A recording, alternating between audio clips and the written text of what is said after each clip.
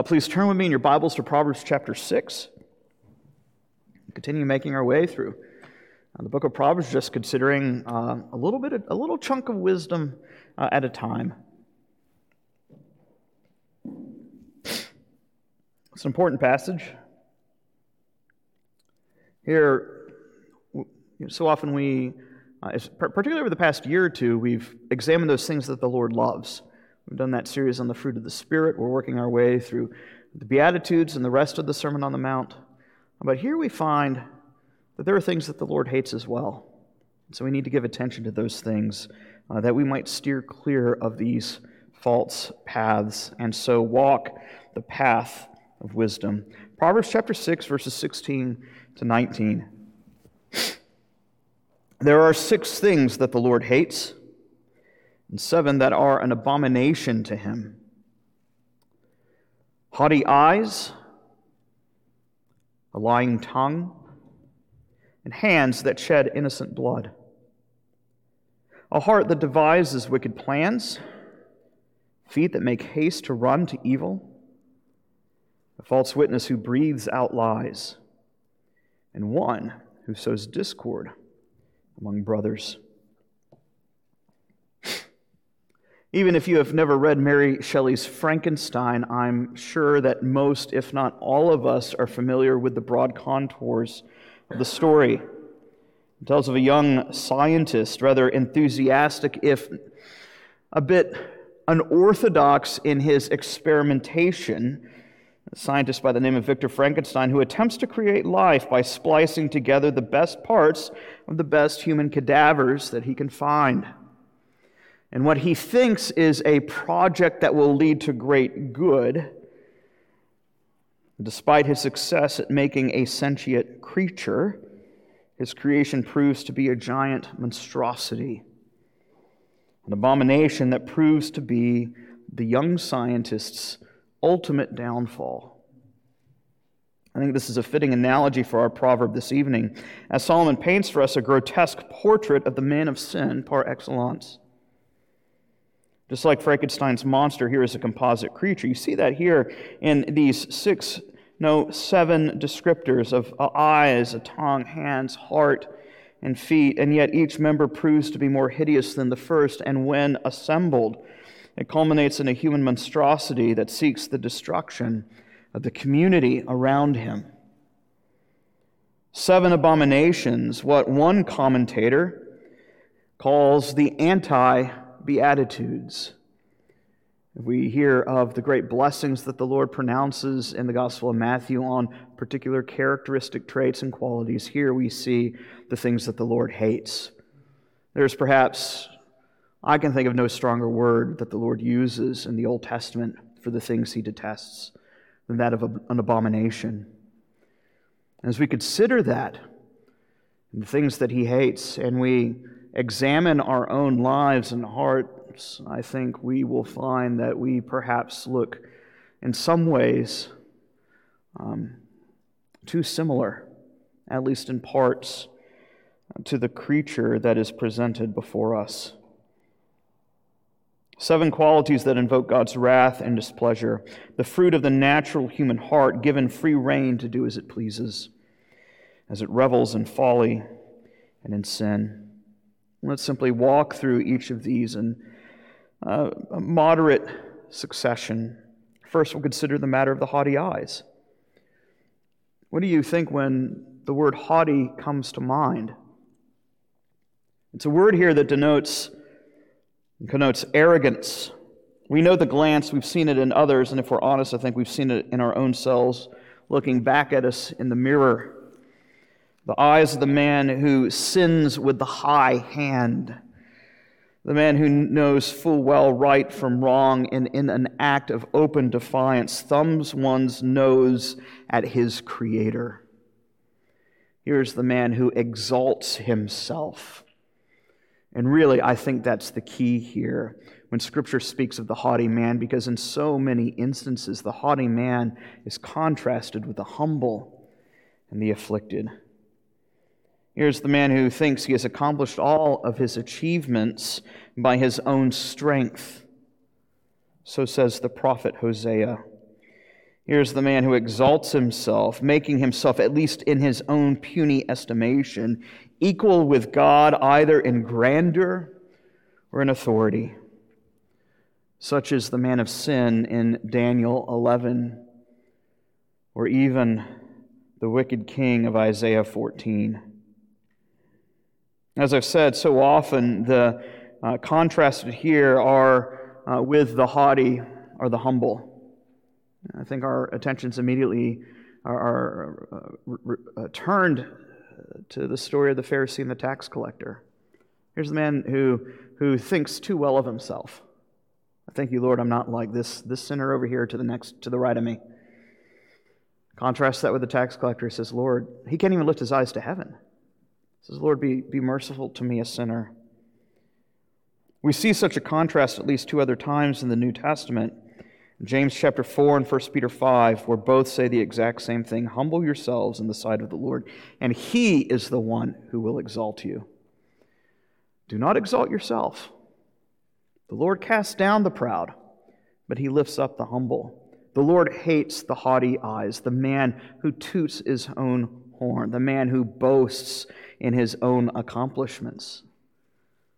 This is something that Paul drives home over and over again in the New Testament in his writings. What is the Christian's boast? It is nothing but the cross of Christ. We have nothing to boast in when we truly consider our own accomplishments. Yet, for the natural man, he thinks he has much to boast about. Moving on, we see yet another abomination, that of the lying tongue. Here, I think we're reminded that there really is no such thing as a white lie. It's a phrase you might have heard on the school playground or even among office workers. But there is no such thing as an innocent lie. What is a lie but the concealment of some form of hidden treachery against one's neighbor? Psalm 119, David speaks of those lies that are whispered about him in the dark as a form of persecution. I think too often, too many of us, when we think of persecution, we immediately think of the Christians being, used as tiki torches during Nero's reign. But Scripture has a broader and deeper view of persecution. 1 Peter chapter 4, there are believers who are getting made fun of because they're not getting drunk at the town keggers. It's a form of persecution. To be socially ostracized. Here, the lying tongue, as one bears false witness against the believer, it is a form of persecution, and the Lord hates it. We need to remember the Lord is not indifferent towards our suffering when those lie about us, when those maliciously slander us. In His long-suffering, in His patience, and in His right time, He will act either in justice or in mercy. But it does not mean that God is presently indifferent. We need to banish the thought. I think it's rather interesting when you look at the language of bearing false witness in the Old Testament, that this one sin creates something of a domino effect, that it seems to violate so many other commandments at the same time. Leviticus 19 says that to bear false witness profanes the name of the Lord. It takes His name in vain. The Psalms and the Proverbs speak of those false witnesses who speak lies in order to ruin their opponents and to seek the death of the righteous. Therefore, it is used as a means. The ninth commandment is used as a means to violate the sixth commandment, thou shalt not kill. I'm reminded in particular of Jezebel's own treachery, who plants false witnesses in court to bring false charges against Naboth. You remember the story, Naboth, who is a righteous man who loves his inheritance that the Lord has given him. A beautiful vineyard. And yet Jezebel wants it. And she's not able to entrap him in anything, so she plants two false witnesses, much like the false witnesses that are planted against our Lord and Savior at His trial. They accuse Naboth of blasphemy, and he is put to death so that Jezebel can unrighteously take what is hers, so that she could steal his inheritance. Again, the most repeated commandment violation we find in the Psalms is that of the liar. Lord, deliver me from the slanderer, according to one Hebrew scholar, is the most repeated prayer that we find in the Psalms. It becomes almost a stock phrase. As David's enemies seek to put him to death, not only with sticks and stones, but with those whispers uttered in dark corners or even in the legal courts to try to legally take what belongs to the righteous. We live in a culture where lies are treated as no big deal, yet the prophets place the lying tongue on par with both adultery and sorcery. You read Jeremiah and Malachi, and the Lord puts those three together: adultery, sorcery, the lying tongue. These are the great abominations that his people have committed. And next we find not only the lying tongue, not only the haughty eyes, but now the bloody hands, those hands that seek to put the innocent to death. And thinking about this imagery here, I myself am reminded of that scene from Macbeth. Those who are familiar with the story of Lady Macbeth, who convinces her husband to kill the king of Scotland and the rightful heirs to the throne so that he can lay claim to the throne for himself. And he does so, even though he is perhaps hesitant at first.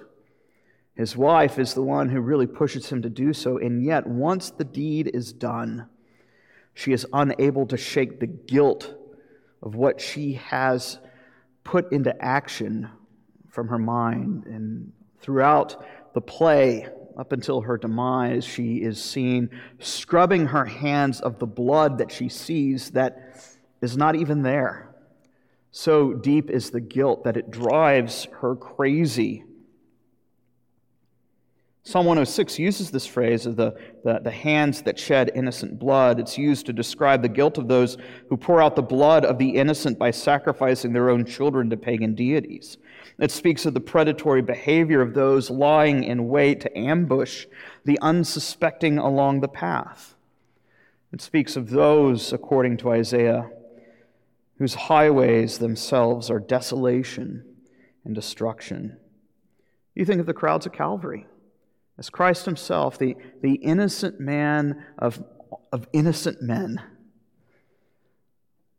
the most wretched, the most treacherous act in the whole history of the human race. And what did the crowd shout as they condemned this innocent man to have him put to death? They say, "May his blood be on us and our children." It's a mob that is eager to shed innocent blood. Next, we see the picture of the scheming heart. I think it's so interesting that we see the bloodied hands and the scheming heart. What a contrast this abomination is with the words of Psalm 24. Who is it that can ascend God's holy hill? It's not the man with bloodied hands and a scheming heart. It's the man with clean hands and a pure heart.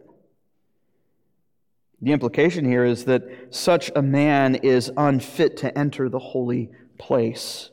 They stand condemned, though with their own haughty gaze they may see themselves as equal with God. They are not even able to stand in his very presence. The word here for scheming is used elsewhere in the Old Testament to describe the artisan who carves his own sculpture or who paints his own masterpiece. It's used of the farmer who plows his own field. In other words, here is the man who has raised wickedness to an art form. This task consumes his life. It courses through his veins with these fiendish plots and plans that he seeks to bring about the ruin of others. It flows from the heart and extends to every member of his body, be it the eyes, the hands, the feet, or even the tongue.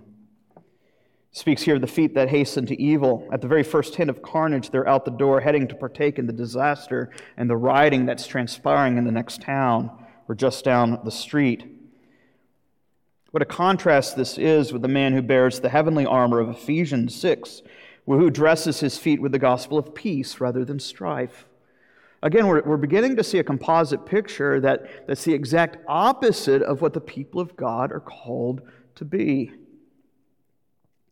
What I think is most striking of this passage, perhaps, is the repetition of the liar in this sevenfold list. He's already listed the lying tongue once, and now this sixth abomination is the false witness. It's that third abomination reiterated, the lying tongue, driving home how much God hates gossip and slander. We live in a day, I think I mentioned it this morning in Sunday school, we live in a day where there are gossip columns in the papers and magazines that you can buy in the grocery store, such as the culture that we live in today. To use Jerry Bridges' language, it's a respectable sin. It's something that's tolerated quite well in this present cultural context. But not in the eyes of the Lord. It's an abomination. Again, think how much the prayer, Lord, deliver me from the slanderer, is prayed so often in the Bible. For those of us who have ever been the recipient or the object of whispers and lies, think how much it hurts, how hard it is to live under the shame that comes with false allegations. And yet, not even this is the most grotesque feature of this composite monster. Finally, the composite is brought into being. Somebody we might call Farmer Strife. It's as if assembling all the pieces of a Lego set together. For those of you who are familiar with the 80s cartoons, it's kind of like Voltron. You've assembled all of these features together into one massive monster. Here is, as one commentator puts it, Derek Kidner, this is the crowning abomination, where this individual's whole body in one monstrous movement works to a coordinated end, to sow strife and to breed conflict, to promote contention, controversy, and bickering. This is the quintessential picture of the consummate fool. Remember what book we're dealing with. It's the book of wisdom. And here is what a life devoid of wisdom truly looks like. He might be scheming, but he is not wise. Like a master puppeteer, he plots and devises to pit one man against his brother, to pit one family against another, to set one nation at odds against another. Here is the man who delights in nothing but chaos and war. Here's a man who simply just loves to watch the world burn. A man who with perversity of heart continually devises evil. A man who simply wants to see the world at war for the sake of the very mayhem that it brings. Might I suggest to you this evening that what we have here is a glimpse of what life looks like apart from the sanctifying work of the Spirit. Were it not for the grace of God, this is what the whole human race would be reduced to. We've already seen it before, at least in one moment in human history, right prior to the flood, where Moses, under inspiration of the Spirit, says this, that the thoughts of men's hearts were on evil continually, always, from their youth, even from birth. How often do we take for granted how the Spirit continues to be at work in the earth even today? Either in restraining sin by His common grace through the establishment of righteous laws, which is the duty of the civil magistrate, or in subduing sin in our own hearts by the redeeming grace of our Savior that comes through the proclamation of the gospel. These are good things. The Spirit continues to be at work in our lives. What a contrast these 7 abominations are from the Beatitudes of Matthew 5, or the fruit of the Spirit's work in one's life as seen in Galatians 5. And if we were to take these 7 descriptors and turn them on their head and present to us a mirror opposite, what is it that we would see? Rather than the haughty man, we would see the man who humbles himself. Rather than the lying man, we would see the man who speaks the truth in love. Here we would find the man with clean hands and a pure heart. Here we would have a man whose feet are shod with the glad tidings of peace rather than the bad news of discord and strife. Once again, we find a man who speaks truth, bringing peace where there was once enmity. If this passage that we see here in Proverbs 6 presents to us the consummate picture of the man of sin, human folly at its very height, then its antithesis presents to us the consummate picture of the man of righteousness, who's found in the Lord Jesus Christ himself. Christ, in whom is found all the treasures of unadulterated wisdom. I think we need to restore the book of Proverbs to its proper place, even as we read the Gospels. When the Gospels speak of the humility of Christ and the truthfulness of which he speaks and his gentleness, it is demonstrating to us the path of wisdom. The very thing that Solomon is urging us to walk, as opposed to the path that we see set before us here in verses 16 to 19. Here we consider Christ's humility, his speech, his innocence, his mission to effect peace. And here we recognize that he himself is wisdom incarnate, as he comes to bring peace by giving us his Spirit to make us look like him in those virtues. I have a homework assignment for everyone this week. I'd like you to go home and contemplate this passage that we see here in Proverbs chapter 6. Hold it up as a mirror and assess your own character. But I say it not to shame you or to guilt you, because I think if we gave an honest look at ourselves, we would recognize we're not perfect, but we're also not as fully decrepit as the picture that we see here. And I say that because I want to encourage you, to those who have put their hope in Christ. Because sometimes it's easy to look at these passages and browbeat people, saying, look how much you don't measure up. Rather, in recognizing, yes, of course we don't measure up, I'd also like you to look at this and recognize how far you've come in light of the Spirit who's been at work at our hearts for months, weeks, years, perhaps even decades among us. Where you look and go, I recognize my younger self in some of these things. And I still perhaps see glimpses of it in the mirror every now and then, but not like it used to be. And I want you to do that, to take heart, to recognize that the Spirit continues to be at work.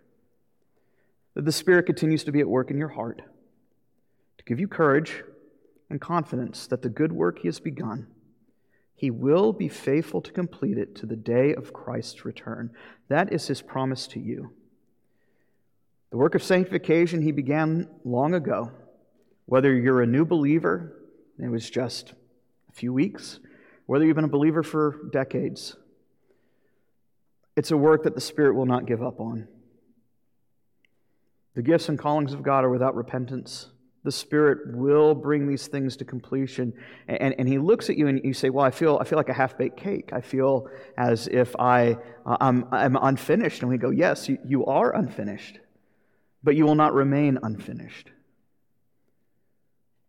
And I want you to consider how it is that we can use Proverbs to lead us on the path of wisdom, because this is the book that the Spirit has given us, that we might look like Christ more and begin to look more like Him in wisdom and the path that we walk.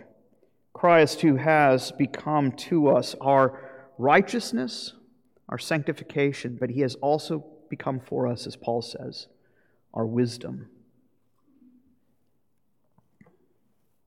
I want you to ask yourself, what would it look like to be made whole?